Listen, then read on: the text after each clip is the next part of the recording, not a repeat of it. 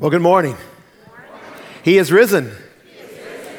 Amen. Isn't it great to be in the house of the Lord to celebrate the resurrection of our Lord and Savior, Jesus Christ? I am Steve, one of the pastors on staff here, and we are so pleased that you are here with us today, week 2 of our 4-week series based on the book and now the movie, The Case for Christ, written by Lee Strobel. And you might wonder, especially if this is your first time here, who Lee Strobel is and why we're studying and looking at this book and this movie along with the scriptures that we have before us today. And it's because of this. Lee was a trained journalist. In fact, he received his degree in journalism from the University of Missouri, and then he received his law degree from Yale University. After that, he went and had a distinguished and award-winning career at the Chicago Tribune as both an investigative reporter and a legal editor. And so he came with a lot of credentials on investigating stories and following up and doing the things necessary to get to the truth. And this became incredibly important to him because he was an avowed atheist. Did not believe in God, certainly did not believe in Christ or Christianity, and the resurrection, of course, would have been a story that had been made up. But one day he was kind of shaken to the core when his wife met him at the door and said, "I have received Christ as my Savior. I am now a Christian." So he set about to disprove Christianity. For we know, as we heard last week from C.S. Lewis, or if you saw the movie, you saw it in the movie, that C.S. Lewis says, if Christianity is not true, it's of absolutely zero importance. And that was what Strobel was trying to prove. But if it's true, there is nothing more important. So he set out trying to discover, is Christianity true? And he knew that if he was going to prove it one way or another, he had to hit Christianity at its center, at what he calls the linchpin, and that is the resurrection of Jesus Christ. For if Jesus Christ was resurrected, then this story, this life after death, this being God is true. But if he wasn't, then it's not true. End of story. And he knew that. He knew if he could disprove the resurrection, that all this Christian stuff was a bunch of baloney. You know who else knew that? The Apostle Paul knew that. In fact, in 1 Corinthians 15:17, he says this, "If Christ has not been raised, your faith is futile, and you're still in your sins." If Christ has not been raised, your faith is futile, and you're still in your sins. He went on in verse 19 to say this, "We are of all people most to be pitied, if that is true." Your faith is futile, and we are of all people most to be pitied. So this is a big deal. Today is a big deal. The resurrection of Christ is a big deal if it is true. If it's true, it changes everything. But is there any real evidence? Is there any real evidence besides the scriptures, which people look at, and some people today just say, well, it's a nice book, but what other evidence is there? Is there anything that backs up what we know is truth in the Holy Scriptures? So Strobel went on his journey before internet, and he started doing research, and he started looking for evidence. He started interviewing experts. He started to do everything he could do to find out what the story is and is it true. He started searching the scriptures to find out what he could find out. It can get complicated. Oh, there's a lot of historical evidence, and we'll talk about historical evidence. But sometimes when you get historical evidence, it gets a little complex, and you start to say, "Wow, this is some crazy stuff." But this morning, really, the good news is it's really simple. It's really simple this morning. I have 3 questions, and really our truth of the story is based on the answers to 3 questions. And those questions are these. The first question is, was Jesus alive at point A? Was Jesus alive at point A? The second question is this, was Jesus dead at point B? And then the third question is this, was Jesus alive again at point C? If the answer to all three of those questions are yes, then he indeed rose from the dead. He indeed is who he says he is, and he backed it up with evidence that he is the Son of God. And we can stand this morning and say Christianity is true. If the answer to these three questions are all yes. So let's jump right in. The first point is this: Jesus was alive at point A. The Apostle John clearly believed this in John 1:14. He says, "The Word became flesh and made his dwelling among us." The Word, Jesus Christ, who he made clear, that's who he meant, became flesh. And he came and was one of us. And those disciples spent 3 years with him. And others that would come along and spend time with him, there was no question in their mind this was a real man. This was a real man who went about healing the sick, making the lame walk, making the blind see, deaf could hear. This was a real man they saw walking across the water. A real man who took a McDonald's Happy Meal and fed 5,000 people. A real man.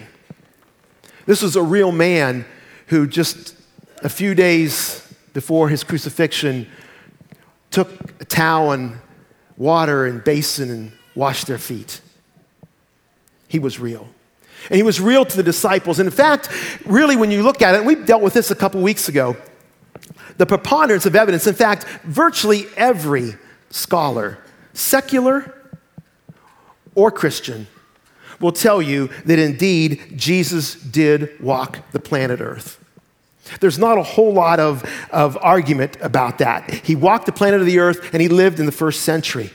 But people always want to say, the naysayers always want to say, nah, that's not true. It's a myth, it's made up. And in fact, the Da Vinci Code was one of those sources that came out a few years ago that popularized this myth that the Christians stole the story of Jesus from ancient myths. It's all made up. There's nothing, in fact, I think the point was, there's nothing original in Christianity. But the authors of the Da Vinci Code were just stealing from 19th century skeptics who had created this theory and had spread it. But you can still see it on the internet today. In fact, you go on the internet and you start researching, you can find stories of how Christianity was made up and stolen from ancient myths. There's one out there about a mythological god named Mithras. And there's certain aspects about Mithras' life, in fact, most of them that are exactly like Jesus. There are these. He was born in a virgin. He was born of a virgin. He was born in a cave. He was born on December 25th. He was considered a great traveling teacher. He had 12 disciples. He sacrificed himself for world peace. He was buried in a tomb and he rose 3 days later. You go out and you find this story of this ancient God, this myth that they say, ha! Your story of Jesus sounds a lot like Mithras. Unfortunately for them, is when you really do the research, you find out a few things. And this is out there as fact. But when you do it, you find that Mithras was not born of a virgin. In fact, he wasn't even born. He emerged out of a rock, fully grown. He was not considered a great traveling teacher. He was considered to be a god. He never sacrificed or was sacrificed for anyone or anything. In fact, the only thing he was known for was killing a bull. Because he was God, he didn't die in their minds. He never died. So if there's no death, there's no resurrection. The whole thing is made up. You know what we call that today? Fake news. It's fake news. It's not real. In fact, Swedish scholar T.D.N. Mettinger says this: the nearly universal consensus of scholars around the world is that there are no examples of any mythological gods dying and rising from the dead that came before Jesus. These resurrection myths came after Christianity. So Christianity could not have done the borrowing. Look beyond the fake news and find out what really is the case. What's the real news? Christianity came first. Even agnostic New Testament scholar Bart Ehrman, and if you know Bart, he's no friend of Christianity. He says this: the claim that Jesus was simply made up falters on every ground. Finally, historian Paul Maris is even more blunt. He says this: the total evidence is so overpowering, so absolute, that only the shallowest of intellects would dare to deny Jesus' existence. So if you don't want to be included in those of shallow intellect this morning, we would say, the historians that say, the secular historians, the Christian historians that say Jesus existed, and he existed in the first century. So there's really no question about our first question. Jesus was alive at point A.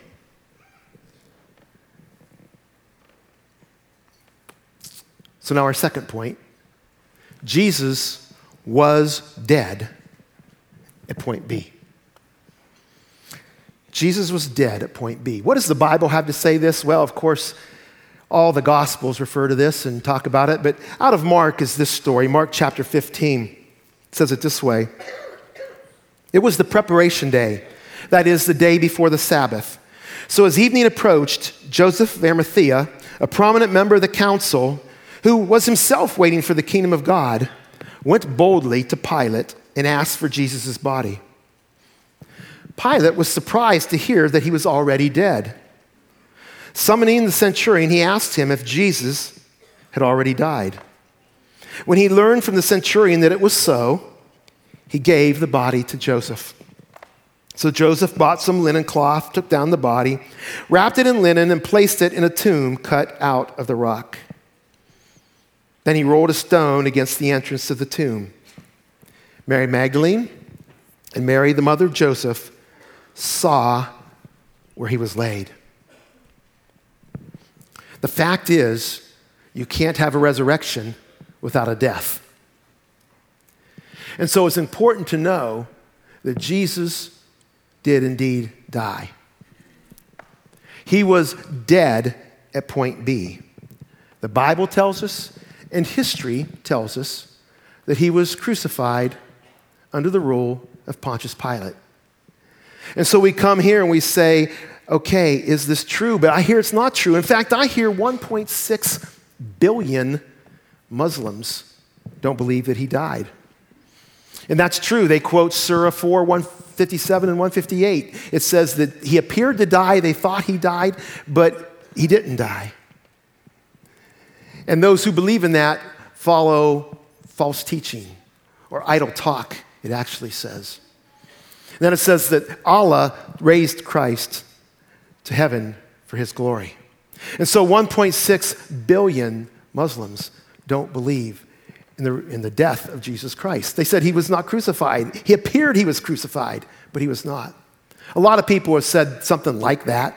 Oh, he was faking it, or he wasn't completely dead. And so what does history tell us? What are the facts? Who's right? Who's right? Well, it's been said that and when you're studying antiquity, that you have one or two really solid sources. That's really good. If you have one or two sources that point to the same thing, that are consistent, that they verify a fact. How many sources do we have for the execution of Jesus? Well, scholars have found at least 5 ancient sources besides what we just read in the scriptures. Besides what you would also read in Mark, besides what you would read in Luke and John, besides what you would read talked about in Acts, and then the stories of Christ's resurrection from Paul and Peter. There are at least 5. And we have these 5 here on the screen. First of all, the first one is a Roman Jewish historian, Josephus. Very, very careful in what he wrote down. Very concerned that his record of history would be accurate. Josephus would write, and he'd write about Christ. And he wrote about those who reported the execution, the crucifixion of Jesus. There was also another Roman senator, and historian Tacitus.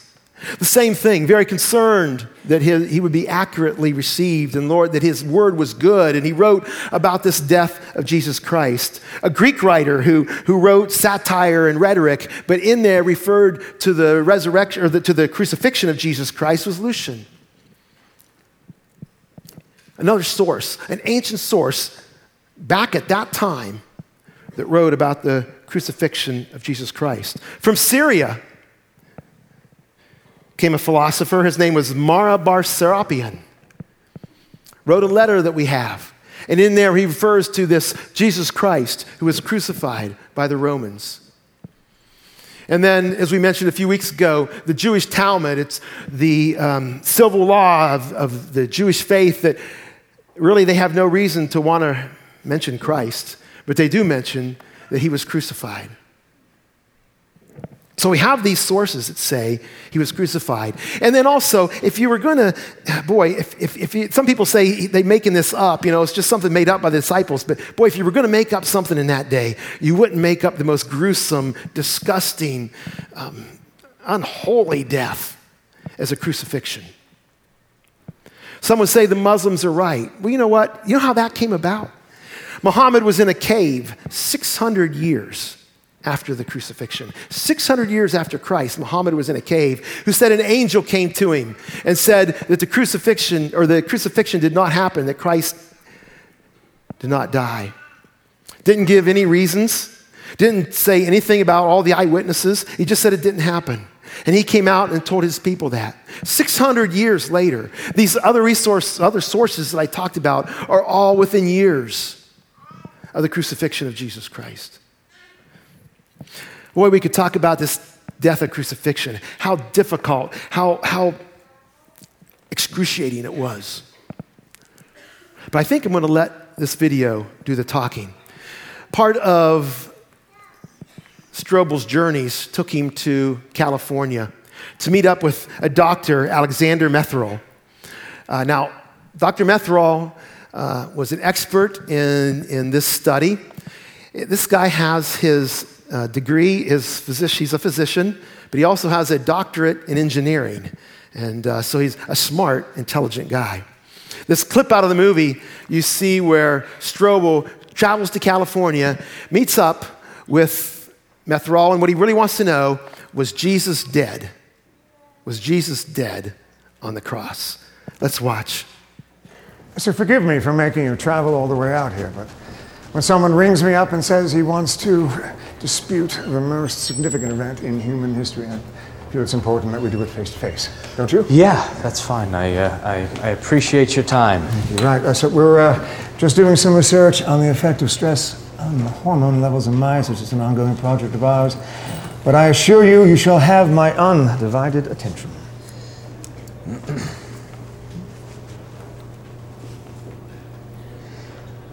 Okay, then I'm just going to jump right in.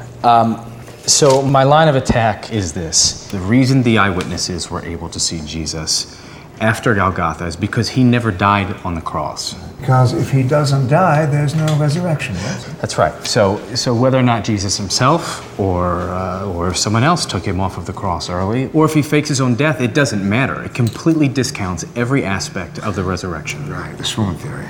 Yeah, but he passed out. He didn't die. I'm afraid there's a long line of skeptics in front of you with that hypothesis. Including only 1 billion Muslims the world over who also don't believe that Jesus died on the cross because the Quran says so. With all due respect to Islam, the Quran was written 6 centuries after Christ. I prefer my historical sources a bit closer to accurate. I understand, but you can see that it's possible.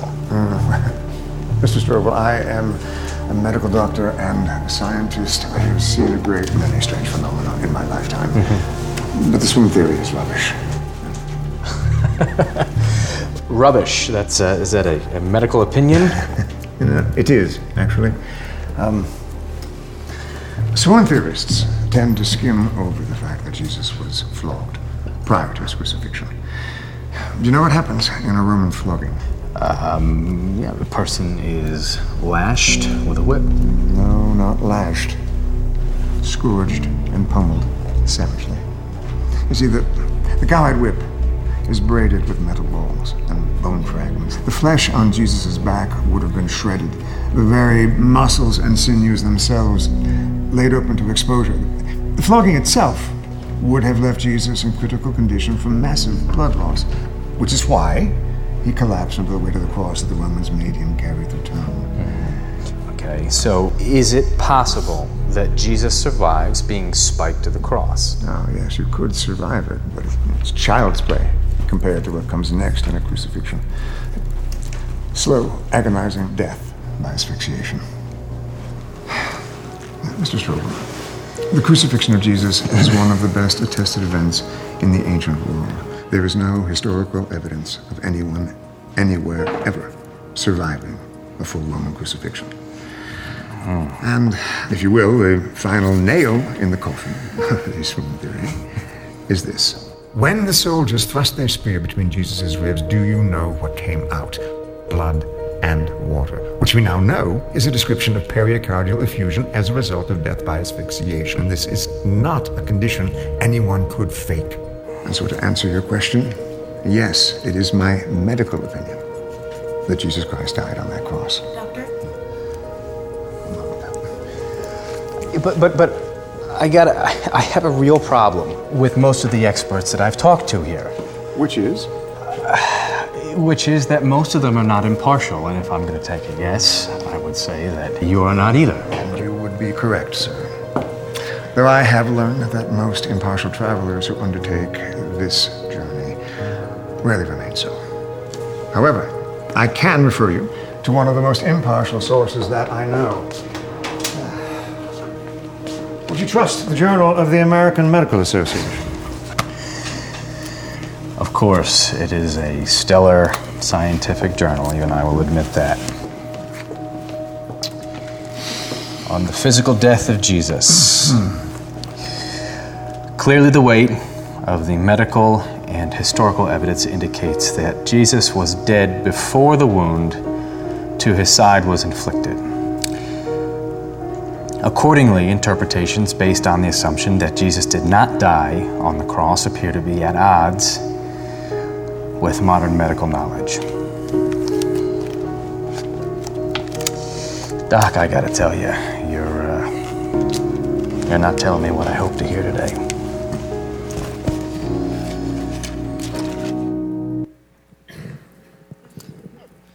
Did you hear what Strobel read there? Clearly, the weight of the historical and medical evidence indicates that Jesus was dead before the wound to his side was inflicted. Accordingly, interpretations based on the assumption that Jesus did not die on the cross appear to be at odds with modern medical knowledge. It's just not the AMA and Christian scholars who believe this, but agnostic New Testament scholar. Agnostic New Testament scholar, seems like an oxymoron, said, I think we need have no doubt that given Jesus' execution by Roman crucifixion, he was truly dead. James Tabor. Even the atheist New Testament scholar Jared Ludman said this, Jesus' death as a consequence of crucifixion is indisputable. Indisputable. So we have powerful and convincing evidence that Jesus was alive at point A and that Jesus was dead at point B. So the real question, and the question of Easter, the question of this day is, was he alive again at point C? And I'm here to tell you the evidence says yes, Jesus was alive at point C. Let's look at the scripture again. Matthew 28 says this in verse 5. The angel said to the woman, do not be afraid, for I know that you are looking for Jesus who was crucified. He is not here. He has risen just as he said. Come and see the place where he lay. Then go quickly and tell his disciples, he has risen from the dead, and he is going ahead of you into Galilee. There you will see him. Now I have told you. So the women hurried away from the tomb, yet afraid, yet filled with joy, and ran to tell his disciples. Suddenly, Jesus met them. "Greetings," he said. They came to him, clasped his feet, and worshiped him. We see the story in the scriptures. Does it make sense? What is it that could convince us that this really happened, that Jesus really rose from the dead? And there's a few things to consider, and one is what we call the Jerusalem factor. The fact that all of this happened locally. You know, it wasn't like this happened, you're living in Cleveland and all this took place in Washington, D.C. or Boston, and you're hearing about it. This was news right around them. In fact, if you read in the scriptures, it tells you that because of the shortness of the time that they had to get Jesus buried or in the tomb because of the coming Sabbath, they had to hurry up, and there happened to be an empty tomb right in the garden, right next door. Not hidden down around two counties and behind Robin Hood's barn and all that kind of stuff. You know, this was out in the open. Everybody knew it. It says, the scripture said the ladies followed them there, the scripture we read earlier. Everybody knew where it was. It was no secret. And so it could be easily proved if it wasn't empty. If the tomb was, if Jesus was still there, it was easy to go and say, no, it was this one right here. Let's roll it back and let's look at the body. Easy to do by people who would have had every reason to do it, to prove that he was still there. Right next door, in the garden. But it's empty. So the Jerusalem factor is one reason. The second factor is what we call the criterion of embarrassment. And you might say, what's that? Well, don't take, what did it say? I don't want to say the word kill, but I'll say, don't kill the messenger. It was women who heard first and saw first. Yeah. In that day, women were not considered to be a resource that would be believed. In fact, Josephus, the historian, wrote this: "Let not the testimony of a woman be allowed." If you were going to make up a story, you wouldn't make it up with the people who saw Jesus first. The people who went to the tomb, the people who spoke with him, were people who couldn't be believed or couldn't even give a testimony in court. Why would they include women? It's because that's the way it happened. It's the facts. And so if it was embarrassing, we would rather be truthful than be prideful. So there's an embarrassment factor, that it was the women that Jesus came to. But there's also the factor of the enemy attestation. That's what's the enemy saying? The enemy never said you got the wrong tomb or that he's still in there, because they could see the enemy said, oh, he must have been stolen, or the disciples took him. They are admitting the tomb was empty. The enemy argument admits that the tomb was empty.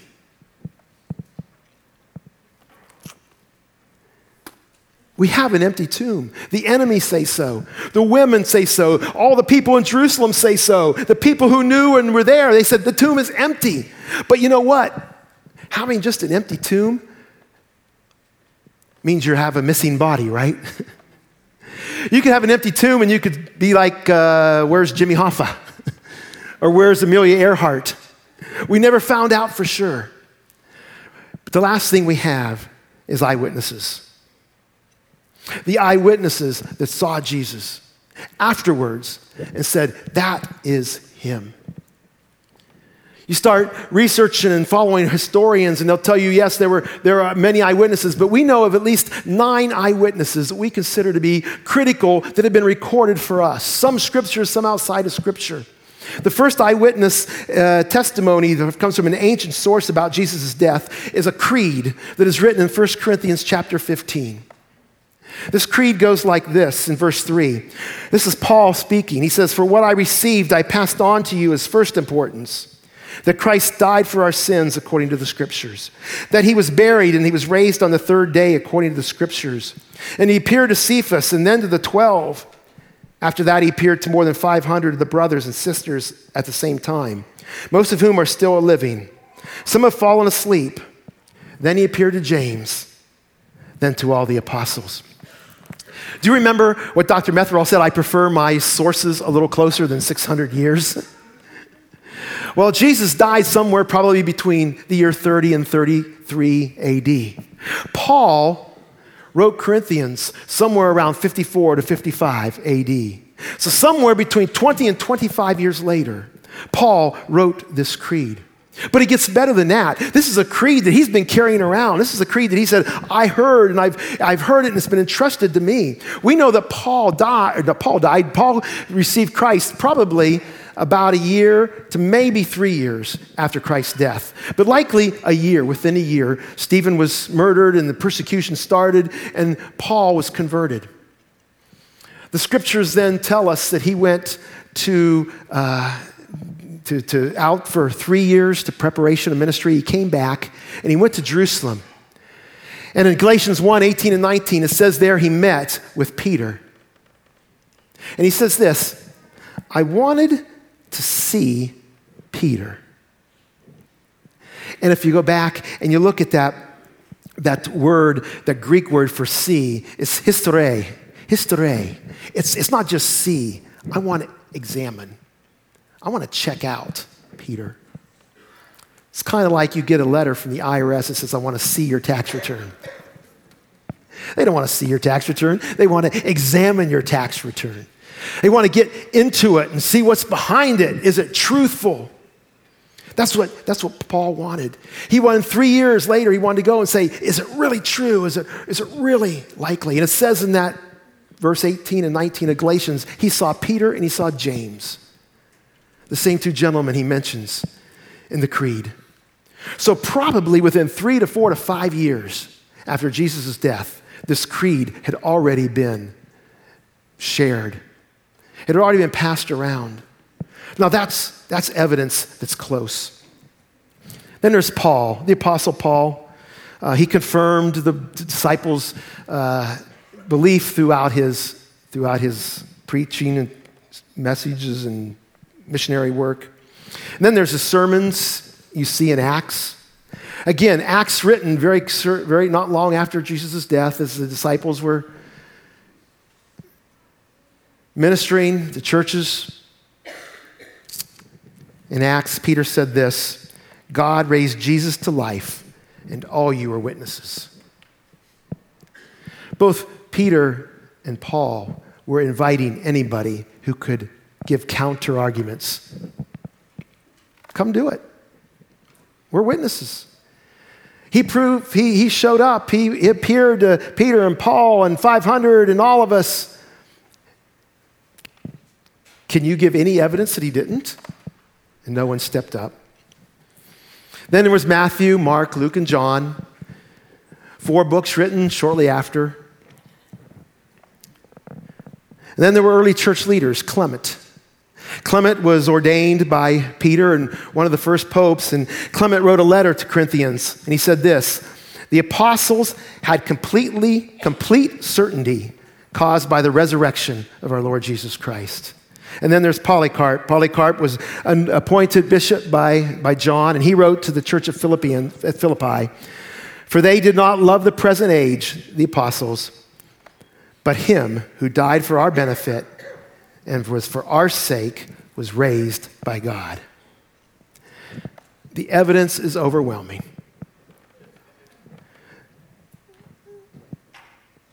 Jesus was alive at point A. Jesus was dead at point B.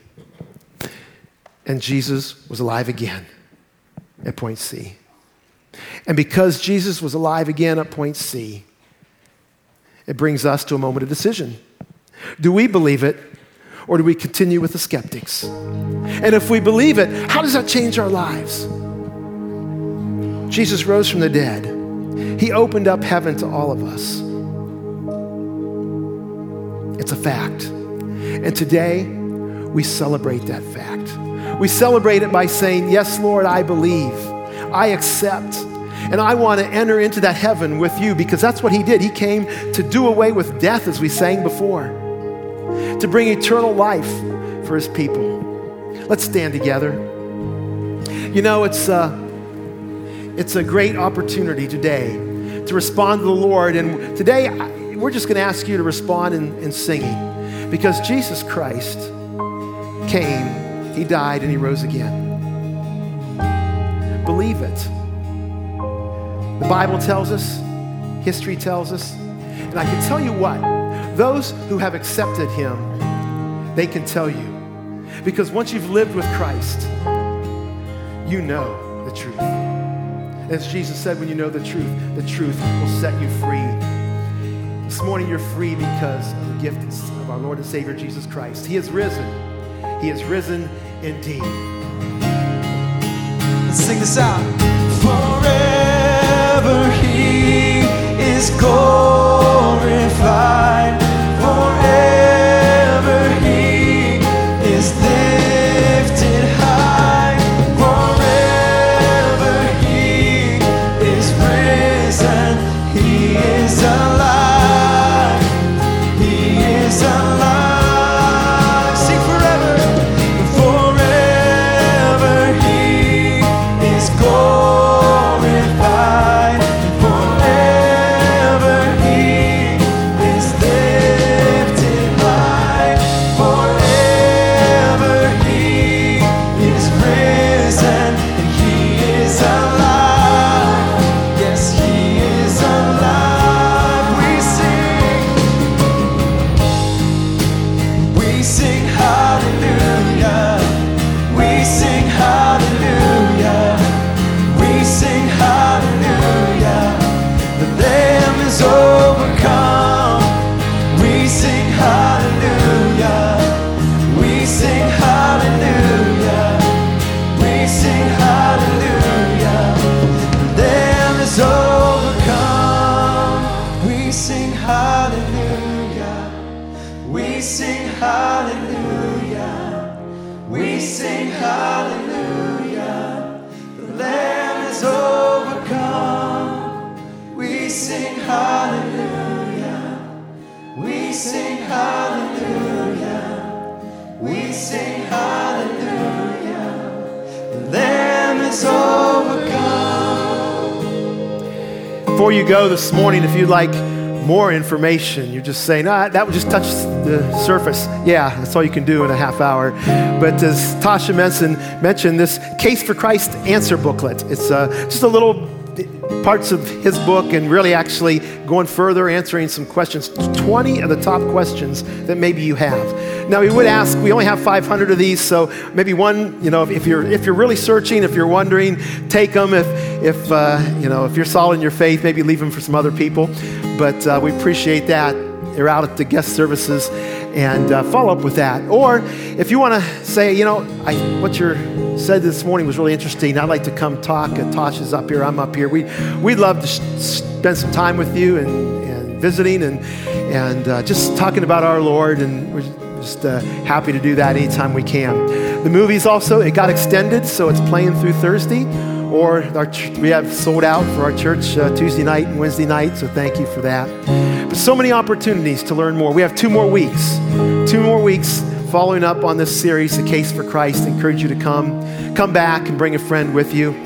Today, we just want to thank you for being here, for being part of this Resurrection Sunday, for rejoicing with us, for worshiping with us. And I pray that you go and have a great day together with family, friends. Celebrate our Lord and Savior, a risen Christ. He is risen. He's risen indeed. Amen. You're dismissed.